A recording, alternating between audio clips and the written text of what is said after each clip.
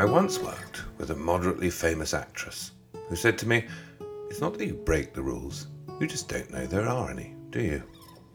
Some truth there.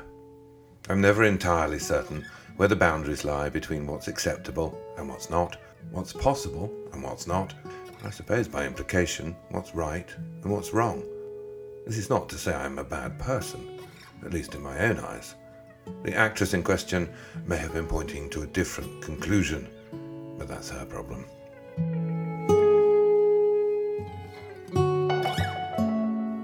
It is true to say there is something of the glorious fool about me. I might wish it were different, but there it is. I have a tendency to blunder, albeit innocently, into situations beyond my ken, to try things where there is no absolute reason not to try, like taking your mother out of a care home and looking after her yourself.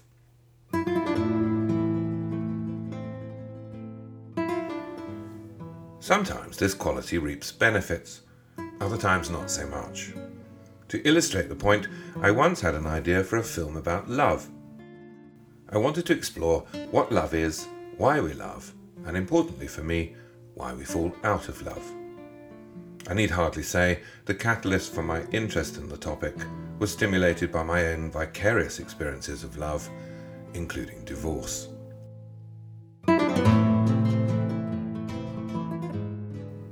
I was sufficiently committed to the project to concoct a scenario combining fact and fiction in a way I thought might be original, not to say avant-garde, and to plan a road trip only possible through a bank overdraft I could ill afford.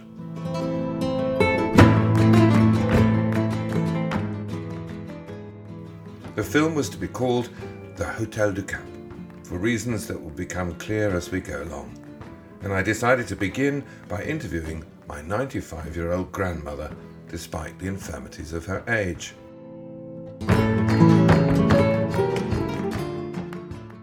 Her confinement to an armchair made it hard for her to refuse, but I swear had she put up any kind of fight, I would never have gone through with the interview, naturally. In mitigation, I should say I loved my grandmother very much, both as a child and as an adult. She was to me both sage and hero. When I was still a boy, she taught me to dance to the music of the Charlie Kunz Orchestra. She taught me to swim in a pool in Portugal where I cut my toe open and later fainted at a bullfight. It was she who took my sister and I away for the majority of our holidays, presumably to give our parents a break.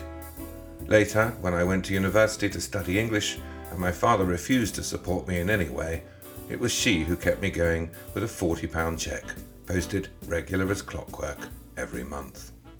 She seemed to me both liberal and non-judgmental, qualities I try for with my own children. I remember one day I went to church with her. It was soon after my grandfather's death. During the lengthy sermon, she leant across to me and gave a gentle tug at my collar to reveal the bruise remaining from a less than proficient love bite. I quickly covered up because I knew what was there. "Don't let them draw blood," she whispered. They're under starters orders, and they're on. And they're off first time to a pretty good break. My grandfather I knew less well. I was only 12 when he died, and only just experiencing those first love bites. He was a gruff, distant presence, and a man of simple pleasures, revolving around mixing Guinness and cider and watching horse racing on television whilst he rolled and smoked his cigarettes with his elbows on his knees. He was as fixed and immovable as the furniture. His passion in life was horses. He loved everything about horses. His brother had been the king's jockey in Egypt, which king I was never clear, and his family were all short in stature and from Newmarket. He'd run a hospital for old war horses in Alexandria. It was his whole life, until he and my grandmother met and married.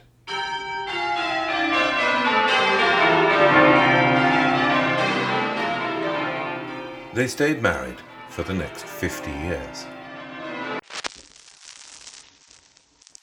But there was a problem. My grandmother, throughout that time, loved another man. A man she was engaged to before my grandfather, and a man who tragically died in a plane crash when she was just 19. His name was Freddie. He was a very nice person. He was in the Air Force, and he used to take me out for a drink in the evening, and like a silly woman, I told him that I dreamt that he'd crashed. And sure enough, he crashed the next day. And I often wonder whether I should never have told him. But I suppose really it didn't make much difference. I went to the club to meet him, and I was sitting there waiting, and another girl I knew went by. No, it wasn't a girl, it was a chap. And he touched my hand and he said, "Bad luck, Madge." And I said, "What are you talking about?" And he said, "Hasn't anybody told you?" So I said, "Told me what?" They said that Freddie crashed this morning. I was told. How did you feel? Say that again. How did you feel? It was terrible. But I should have known, because I dreamt and told him he was going to crash. But do you think that me telling him was wrong? Did it affect him? No. I hope not.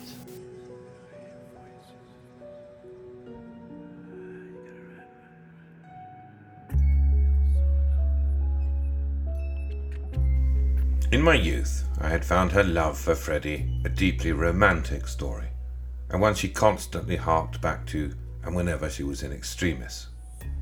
Towards the end of her life, it was always visions of Freddie coming for her in a felucca, a sailboat common on the River Nile, gorgeous with a single white sail and laden with fruit and flowers in the evening light of the desert beyond. That was her consolation. My grandfather, her husband, whose name was George, had proposed to her over Freddie's grave. He told her that if she could learn to love him over time, he would always take care of her and love her in return. He said that if he could swap places with Freddie to prove his love, he would do so.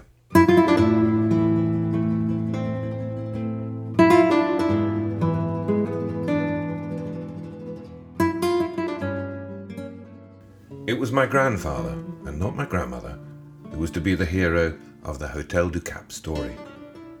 Every year, my grandfather took a 2-week holiday alone to the same hotel in the north of Spain.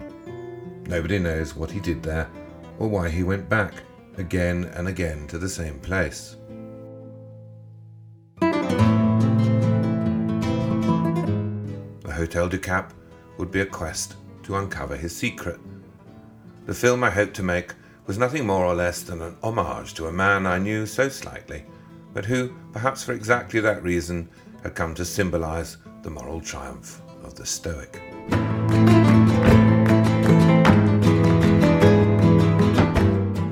His ability to endure was a quality I sought for myself, not least because my then wife had fallen in love with another man.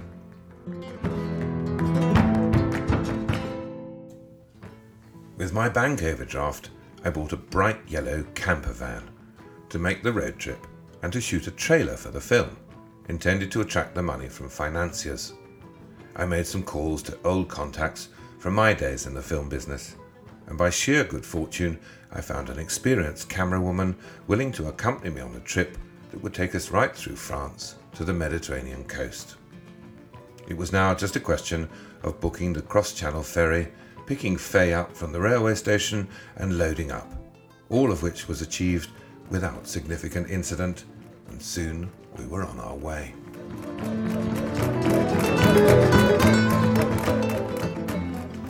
I won't relay the precise details of our week-long journey through France, but here's a snapshot. We attempted to interview people we met along the way for their views on love and to film sequences of me wandering and wondering that would serve to illustrate a perplexed man on a quest to find answers. I stopped passengers on the ferry and tried to appear like a filmmaker with a serious mission and a professional approach. Most learned to avoid me. We stopped in Caen to talk to a French academic and philosopher who'd written on the subject of love. Unfortunately, term had ended and he was nowhere to be found. Further south, we filmed a sequence with an old friend called Sarah in a marketplace. but the microphone wasn't up to the crowds around us, and I later found I could hear almost nothing of what she'd said.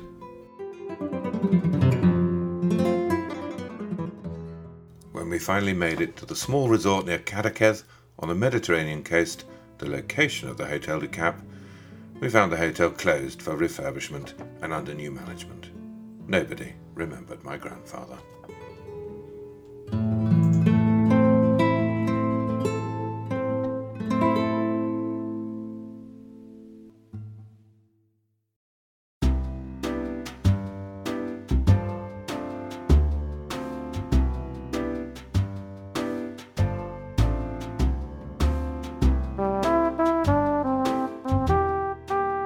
My foolishness should have ended there, but it didn't. I decided the best place to convince investors to give me the money to make the full-length film would be the Cannes Film Festival. Several lies went down on the application form. Little lies, to be fair. Then I bought a black dress suit from a charity shop. I hoped that with its silk collars and tiny silken stripes down the outside of the trouser legs, it might pass in dim light, and thus allow me to attend swish parties and screenings without drawing undue attention. I hired a car, booked a week in the cheapest campsite I could find, and boarded a plane for Nice. So obsessed was I with pretending to be someone I was not, that whilst I remembered to take a tent, I completely forgot to take either a sleeping bag or an air mattress. As a consequence, I would sleep very little for the next few days, despite the wine box I bought to hang from the tree outside the tent. During the day, I walked the corridors of the festival, trying for meetings and appointments with film companies that might back the idea of the Hotel du Cap. In the evenings, I returned to the campsite, took my suit from its hanging place on the branch of the same tree with the wine box, and drove myself back into town to stroll the Croisette, to trawl the bars of the Majestic and the Carlton in the hope of joining that very exclusive club.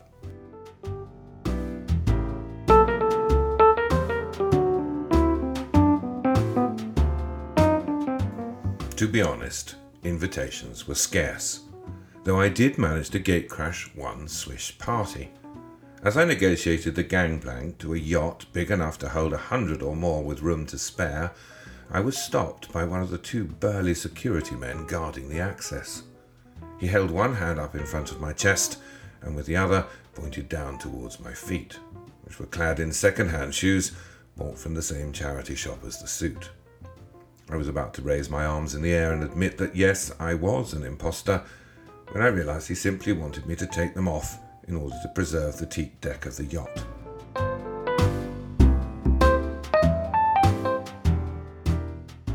As far as I can recall, the evening progressed reasonably well, though to be fair, I didn't remember that much about it the next day.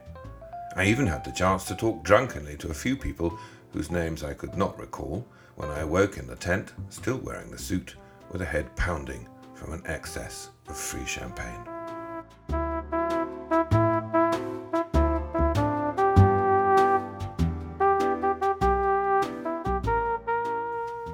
To be fair to myself, I doubt any of those people would have plumped up the cash even if I could have remembered their names, and I probably don't need to tell you that I never made the film. Nor did I discover what love is or why we love. I should probably have listened to my grandmother. Sean, love is just love. You don't need advice. You either know you love somebody or you don't know you love them. There's no lessons about it.